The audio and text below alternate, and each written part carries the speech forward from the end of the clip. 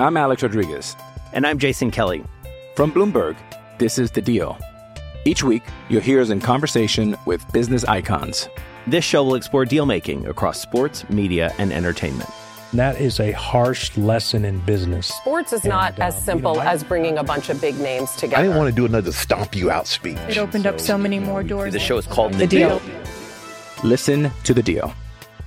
Listen to The Deal on Spotify. Hello and welcome to Bring On the Podcast. As always, I'm your host, Luke Thompson. Derek Smith back with us. Hey, Derek, how are you? I'm doing pretty good, Luke. How are you? Pretty good. It's a little cold up here. We got an early dose of winter. Actually got some snow at like 1,000 feet up from where I am. It's not great, but anyway, also, that game Saturday, also not great. But yeah, we're going to look forward instead of backwards. So got Baylor this weekend. And so, of course, we have our guest, Matt Wilson. Matt, how you doing? I'm doing just fine, although it seems like you guys are running out of options if you guys keep bringing me back. I'll take it. It's not inspiring a lot of confidence, though. Actual conference football, right? Yeah, it's nice. Let's jump into it. So we know Baylor got pretty lucky last week. The win over Iowa for Rice comeback. They're 4-0. So, how do you feel as Baylor fans right now against the league's worst schedule? I should know. Yeah, okay. All right, bud. All right. Hey, win your clunkers, right? And I think Iowa State, the second half of that game could be considered a clunker. I think that there are a lot of which game, Rice or Iowa State or both? Iowa State. I think there's a lot of okay, so I'm a naturally optimistic person, so that's obviously the lean I'm going to take. Yeah. So I think that there are very good things that we have seen over the last 2 or 3 weeks. We took a potentially dynamic quarterback in Frank Wilson, and we managed him pretty well. And then I think we went into the Rice game expecting a big blowout, but I think that Rice team is pretty physical, and we were just playing tight. And then we come out against Iowa State and play a fantastic first half.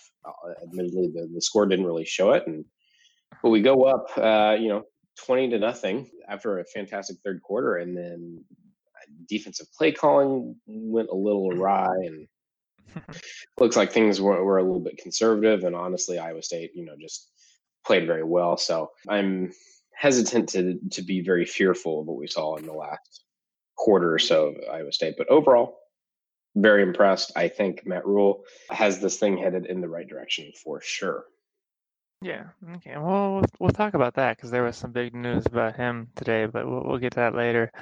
Right now, let's focus on the team. Charlie Brewer, of course, is back. And we know he's a solid quarterback. One number that jumps out at me through 4 games is he hasn't thrown an interception yet. Does that show some growth on his part? No interceptions. I always think that was kind of how I think the low turnover number is not to be surprising. Man, that's kind of how I've always viewed him, is he doesn't take a lot of crazy chances. He doesn't really make a ton of mistakes, and that's shown this year for sure. Just really, really solid quarterbacking.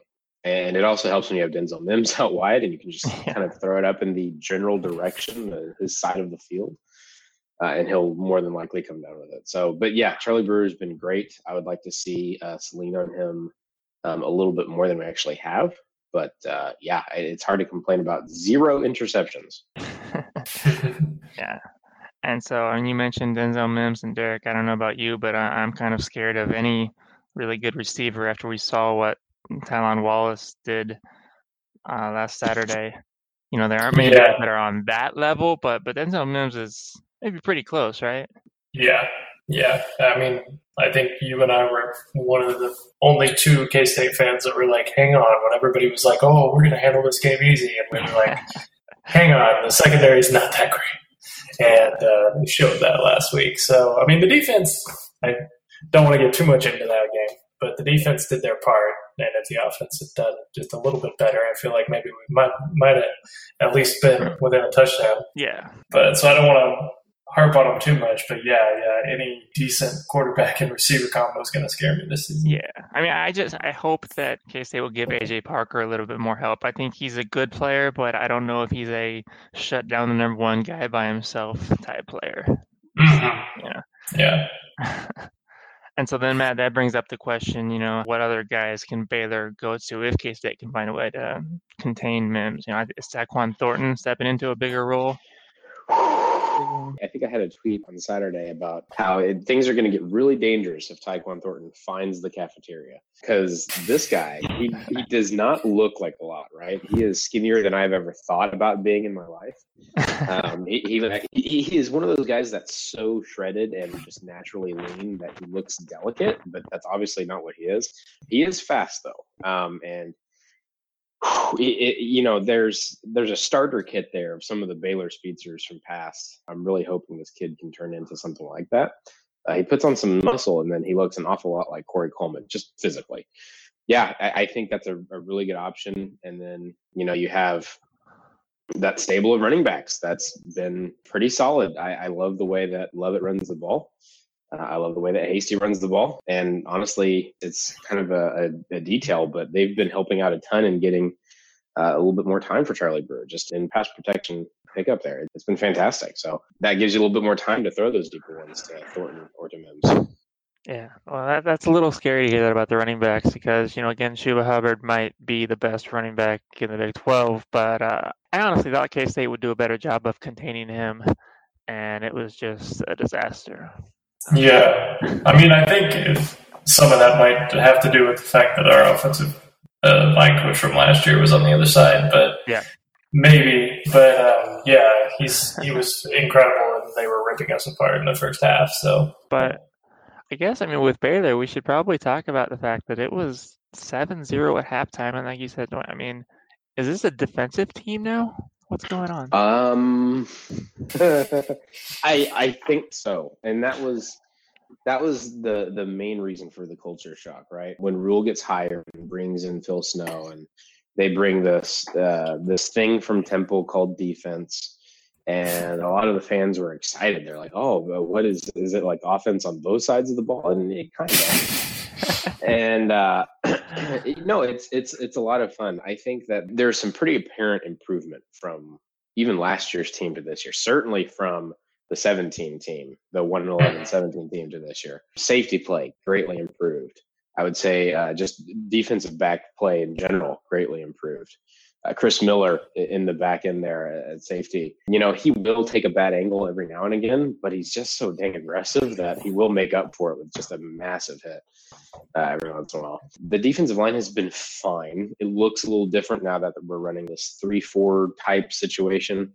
So oftentimes we'll try to just put 3 out there and see what they can do. I wouldn't say it's a strength, but they've held their own.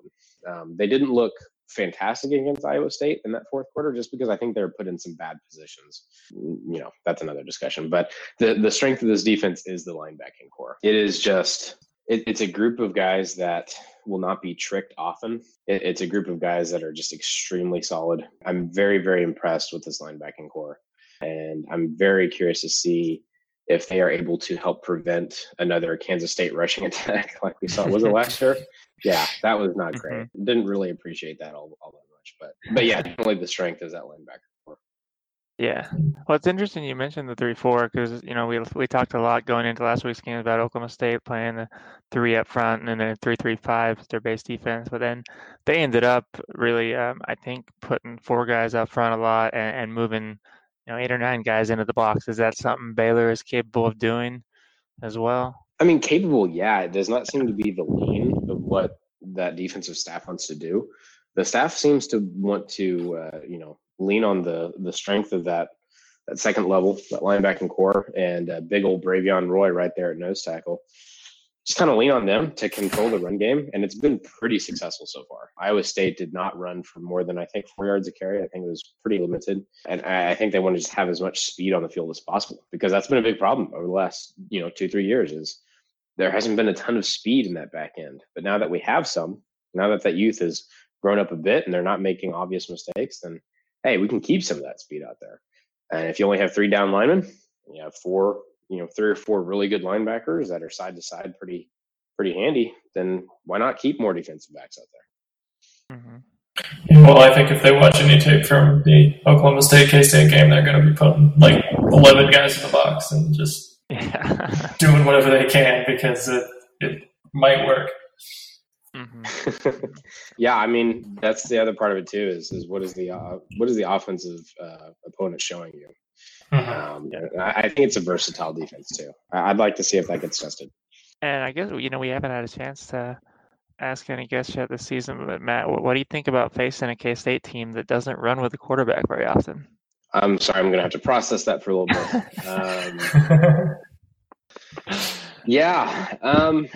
That's it's handy, right? I like that a lot more than the opposite.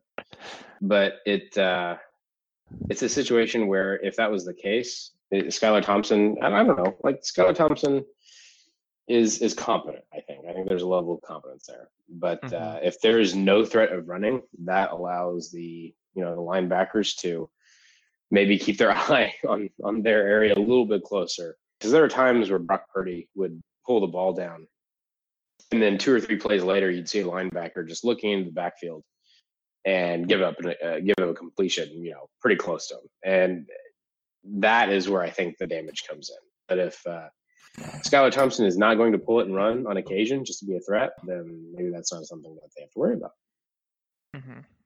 Yeah, I mean, I think he still can scramble. I guess it's more the design runs that are taken out of the offense. Yeah, for the most part. Likes Yeah. For the most part, I mean, they did in the early games. They showed that they're capable of designing runs and doing that sort of thing. But I don't think they want to because they like healthy quarterbacks. Right.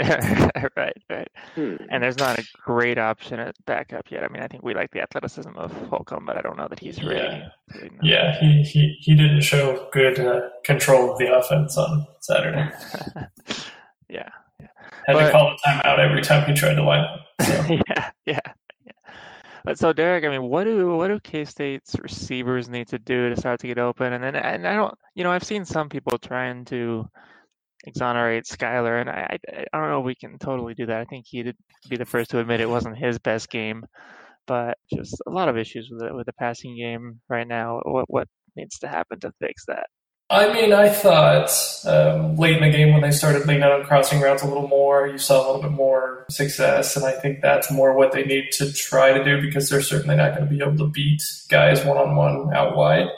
We only had one guy that maybe had a chance of doing that, and right now he's got a broken foot. So there's no chance of that. I mean, I think, like Joshua Youngblood might be able to outrun a defensive back, but he's a couple of years away from maybe being able to catch a ball in that situation. So it's, it's tough, but I think, was shown and Joaquin Gill and guys like that, if you just run crossing routes and try to get the short stuff, sort of a West Coast style, I think we've got a decent shot at the passing game still. Yeah. I mean, I guess maybe that's something that we should ask a Baylor fan. You guys, obviously have had pretty good receivers most of the time, but, the offense is really heavily predicated on guys getting open and spreading the field. Like, how does that work if maybe the wide receivers aren't the most athletic dudes out there? Well, I mean, that definitely allows the defense to key in on the run, and that has happened. That has happened on occasion, right? In 17, that definitely happened. There was not a massive threat on the outsides. And then in 18, you saw Mims start to come into his own, and then, you definitely had to have safety help on the top of that. And that's where some of the running backs were able to starting to get going. I just think that there's enough versatility with the pieces that Baylor has on offense that there aren't any, there's a way to make this team play left-handed if you're talking about Patriots terminology, right? But the left hand is okay. It's not going to be a situation where Baylor looks inherently uncomfortable unless you are able to stop the run with, the 3 or 4 down linemen and no help whatsoever. So other than that, I think there's enough versatility there to be comfortable. Yeah, and kind of just to go off of what I said before too, I think K-State's main problem last week, other than losing Malik Knowles, was that they just completely abandoned their identity from the jump. They came out, and I think their idea was Malik Knowles is out. Everybody knows Malik Knowles is out. I bet they don't think we're going to throw, so let's try to throw. And it didn't work. And I think and plus they completely changed their blocking schemes from what they've been doing so successfully for the first 3 weeks. So I think if they come out and just do what they do, they're going to have a lot better success early in this game offensively. But who knows? I mean, that team that we saw Saturday is not the team that we saw the first 3 weeks. So who knows what they are now? It's hard to tell. Yeah. And to go off topic just a little bit, you were talking about Malik Knowles, and you said broken foot, and I guess that's what's being reported. Certainly, Chris Kleiman hasn't said it. He came out after the game Saturday and was like, I don't know, what did he say? We learned about this injury on Wednesday, and it's a lower body injury, and we don't know when he's going to be back. Yeah, Bill Snyder. Yeah, so like, I mean, I don't want to judge too much, but I think it's going to be interesting to see what Chris Kleiman does in terms of transparency. Like, it's easy to be transparent when it's all good things at the start of the season and you're winning, but it's tougher to do when you hit some adversity. And I don't know, maybe that's the reporter in me that's kind of looking at that. How do you look at that? You're a former reporter too, obviously. Yeah, I actually had that same thought, and it's funny you bring it up because I was thinking today as I was reading through some of the tweets and the reactions from the staff, still trying to like, we're fine, everything's fine, we're good, and it just kind of, I mean, and we won't know for sure until 2 or 3 weeks from now, but it just kind of has the beginnings of something going terribly wrong. So I hope that's not the case, and I have all the faith in the world in this staff and their ability to recover because of Kleiman's history. But it definitely doesn't look good right now because there was a lot of PR being done, on social media over the last 2 days. Yeah. Well, it also strikes me weird as to why a coach wouldn't just every week say, "Oh, this team extremely injured, everyone." Just very injured. Nobody can walk, actually, and just set a massive asterisk for every single game. It's okay that we lost by 1 score because nobody could run. Like, it was a miracle. Isn't it Belichick that still puts all the players questionable right up until game time? I think Brady is often questionable. Like, I think Brady is almost always questionable. But I would be extremely transparent about all of the injuries. Literally every single player on this roster extremely nicked up. But we're gonna fight through it. We're gonna battle hard, in the words of Gary Kubiak from the old Texans days. There you go. Yeah, that sounds fun. All right, we're going to take a quick break now for our sponsors. Hey, it's Kaylee Cuoco for Priceline. Ready to go to your happy place for a happy price? Well, why didn't you say so? Just download the Priceline app right now and save up to 60% on hotels. So whether it's Cousin Kevin's Kazoo Concert in Kansas City, go Kevin, or Becky's Bachelorette Bash in Bermuda, you never have to miss a trip ever again. So download the Priceline app today. Your savings are waiting. Go to your happy place for a happy price. Go to your happy price, Priceline. I'm Alex Rodriguez. And I'm Jason Kelly. From Bloomberg, this is The Deal. Each week, you'll hear us in conversation with business icons. This show will explore deal-making across sports, media, and entertainment.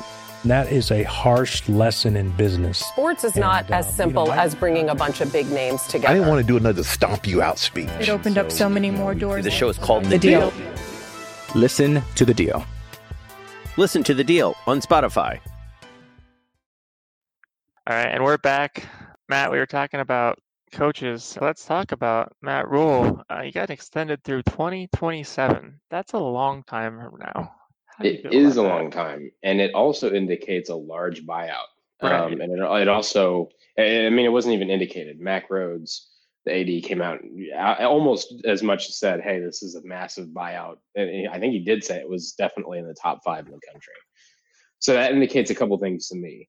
One, Baylor is happy with the trajectory, and I don't see why they wouldn't be. Right.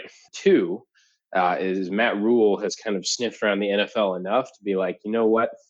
It needs to absolutely be the perfect opportunity if I'm going to jump somewhere else, which I get. I completely understand that. And I think the other part of this is you look around the country and the teams that are most successful are the most consistent, right? You look at a Clemson, you look at an Alabama and natural resources. That's a horrible way to say that. But, recruiting ability and infrastructure and all of that, not factored into it, they've been extremely consistent. You look at other teams around the country and where inconsistency happens a lot, cough USC, cough, I mean, that's where some of the struggles come into it. So I'm extremely happy with this news. I was actually shocked when the Matt Rule hire happened because I didn't even know that was on the table. He wasn't in my brain because I didn't think it would be possible to go get him, but he was, obviously a great get. And I think there's just a really good culture fit there too. I think he is running a program in the way that I think brings a lot of respect back to the university. Interesting. Okay, I actually saw, I think it was Pat Forty wrote something in his column this week about, he called Matt Rule a questionable hire that's turned out well. And he said that because he didn't think it was a good culture fit at all or something. I don't understand how that happens. I mean, or how, well, first off, Pat Forty was wrong about something, question mark. I don't understand how it's a questionable hire at all, where it checked all of the boxes you wanted coming out of a really dark period, right? Is he a good guy? Is he bringing stability, et cetera, et cetera? I think maybe it was something about, and I feel like this is overemphasized way too much in coaching sometimes, that, it's not a good geographical fit. Like, he's not. Okay. Is football different in on the East Coast? Right? Is it? I mean, obviously, it's very. Dude, all joking aside, it's Baylor, man. Like, it's Waco, Texas. It's right in the middle, but it's not like we're not the Burnt Orange. We're not the Aggies, right? We don't have the resources some of these other schools do in terms of marketing ability, right?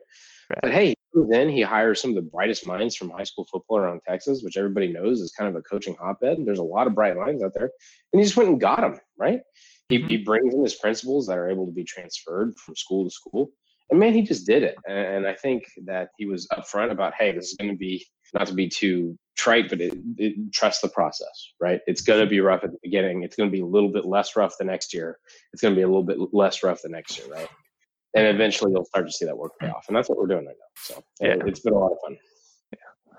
And so to go back to you were talking about the buyout, and I guess that's something different than, us as K-State fans don't have to worry about this because it's a public school, so we're going to see that contract eventually. At Baylor, is that something that will come out eventually, you think? Or I doubt it. I still don't think we know Scott Drew's specific contract. Okay. I could be wrong about that, but no, I doubt that ever comes out. I don't even think I've seen estimates around there. But if it's top 5, I think that's enough to keep him in place unless an NFL team just gets absolutely desperate. And if an NFL team gets absolutely desperate, I don't know why they wouldn't go to a younger coach like Lincoln Riley and say, hey, here's the bag. Matt Rule, cool. But obviously, I think the Jets were idiotic to not give him the power that he probably deserved going into that job. And they certainly did not make a good decision with Adam Gase, but that's for our NFL podcast that we do, I'm sure. But I'm exceedingly happy with the extension. I'm really curious to see what the ceiling is with the Matt Rule system. Yeah, me too. I also want to know what the ceiling of his wardrobe is with that fancy cut-off windbreaker with the hood that he had. Dude, okay, so, man, okay, look. So everybody, I am 30 years old, right? So I am at the tail end of what I will never be. It's never going to be cooler for me, right? I'm never going to get cooler. Yeah. I might still be there. I doubt it very seriously. But I at least am adjacent to cool, and that I know people who are, so I can see what's happening. Right. Mm-hmm. I own a short sleeve hoodie. It is super comfy. I love it. I own a sleeveless hoodie. It's very cool. I love it. Admittedly, I did buy that when Carmelo Anthony came to the Rockets. We won't talk about that. Does it make you feel like Patrick Sparks when you're playing basketball? A little bit. It makes me feel pretty good. But whatever that thing is, it's like a waterproof, sleeveless, reflective thing. Not digging it.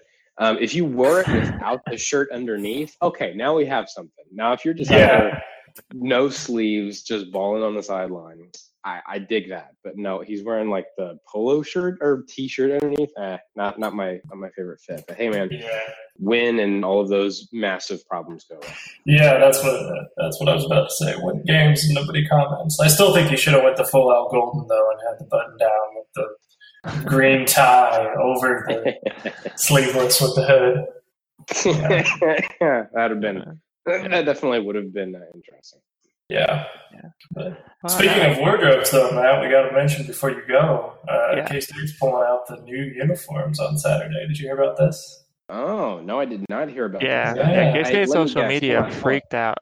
Let me guess just a little bit without ever seeing them. Maybe you guys can send me what they look like here. But I'm going to guess that there's cursive involved. Cursive and like... There is a little bit. What's something that old people like to wear? There's going to be some lace in there. Some lace like my grandmother would put on the back of the couch. Yeah, the doily pattern helmet. Yes, doilies. So there's going to be a lot of doilies involved. Yeah. And beige, purple lace, and cursive. Is that accurate? Pretty close. Yeah. Okay. Kind of uncanny how close you nailed it. Yeah. I just sent you the video that the K-State Twitter put out. If you want to look at that. All right. So let's see what we got going on here. Yeah. Okay. Well, I mean, it is what it is. That's fine. We're dipping our toe in, Matt. We're not ready to go full in. Look, it has been a long time since there's been like a massive brand overhaul there, right? Mm-hmm. And that's okay. Like you said, we're just starting. We're getting used to it. That's okay. Yeah, none of our current student body was born at the last time we had a brand overhaul. So, oof magoof. Yeah. Well, we're about to the part where I'm going to ask you for a score prediction. But actually, first I want to talk to you about not this Sunday, but next Sunday, the Chiefs play Houston. So how bad is that going to be for the Texans? Oh, God. That just gives me a headache I was not prepared for. I am exceedingly worried that the Texans are going to waste yet another really cool, fun player in Deshaun Watson. And the Chiefs are not going to waste it. Waste Mahomes, that's for sure. That's not going to happen at all. It's almost like, and I'm still doing research on this, but it's almost like if you have a good offensive line, then a lot of things are good as opposed to bad. And that's pretty much all I'll say about that. Yeah. Okay. Well, to circle back then to the Kansas State game, you want to give us a score prediction for Saturday? Yeah, that's a really good question, actually. I mean, if you are looking at, I think the line is K-State by 3, I believe. Which I get. If you call them equal teams and you give them the NFL bump of the 3-point home advantage, that's fair. Baylor has scored 56-63 against really bad competition, and then competent competition has been 21-23. I'd like to see that in the 30s, but I'm not sure it gets there. I'm going to say, sorry, guys, I'm having a little bit of confliction here because Kansas State, you give up 26. I think that's right about. I think 28 or 31 to, let's call it 17 or 20. In favor of Baylor. Okay. Yeah, well, we'll see how it goes.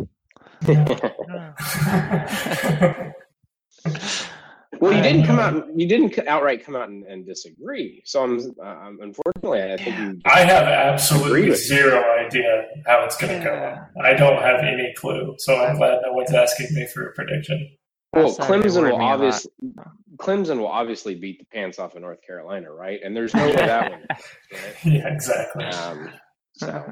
College football is great for that very particular reason. Any given Saturday. Yeah. And then it's so weird that we got another K-State bye week coming up. I mean, 2 bye weeks in 4 weeks. It's a strange thing. You got to get them out of the way. I'm not a big fan, I guess. But, yeah. Anyway, that's probably ought to wrap it up, Matt. We really appreciate you coming on as always. We'll try to find somebody better, but if we don't, we'll have you back on. You need to work on that. Guys, it was a blast. Thank you. All right. Thanks, Matt. Nice. Luke Thompson, signing off.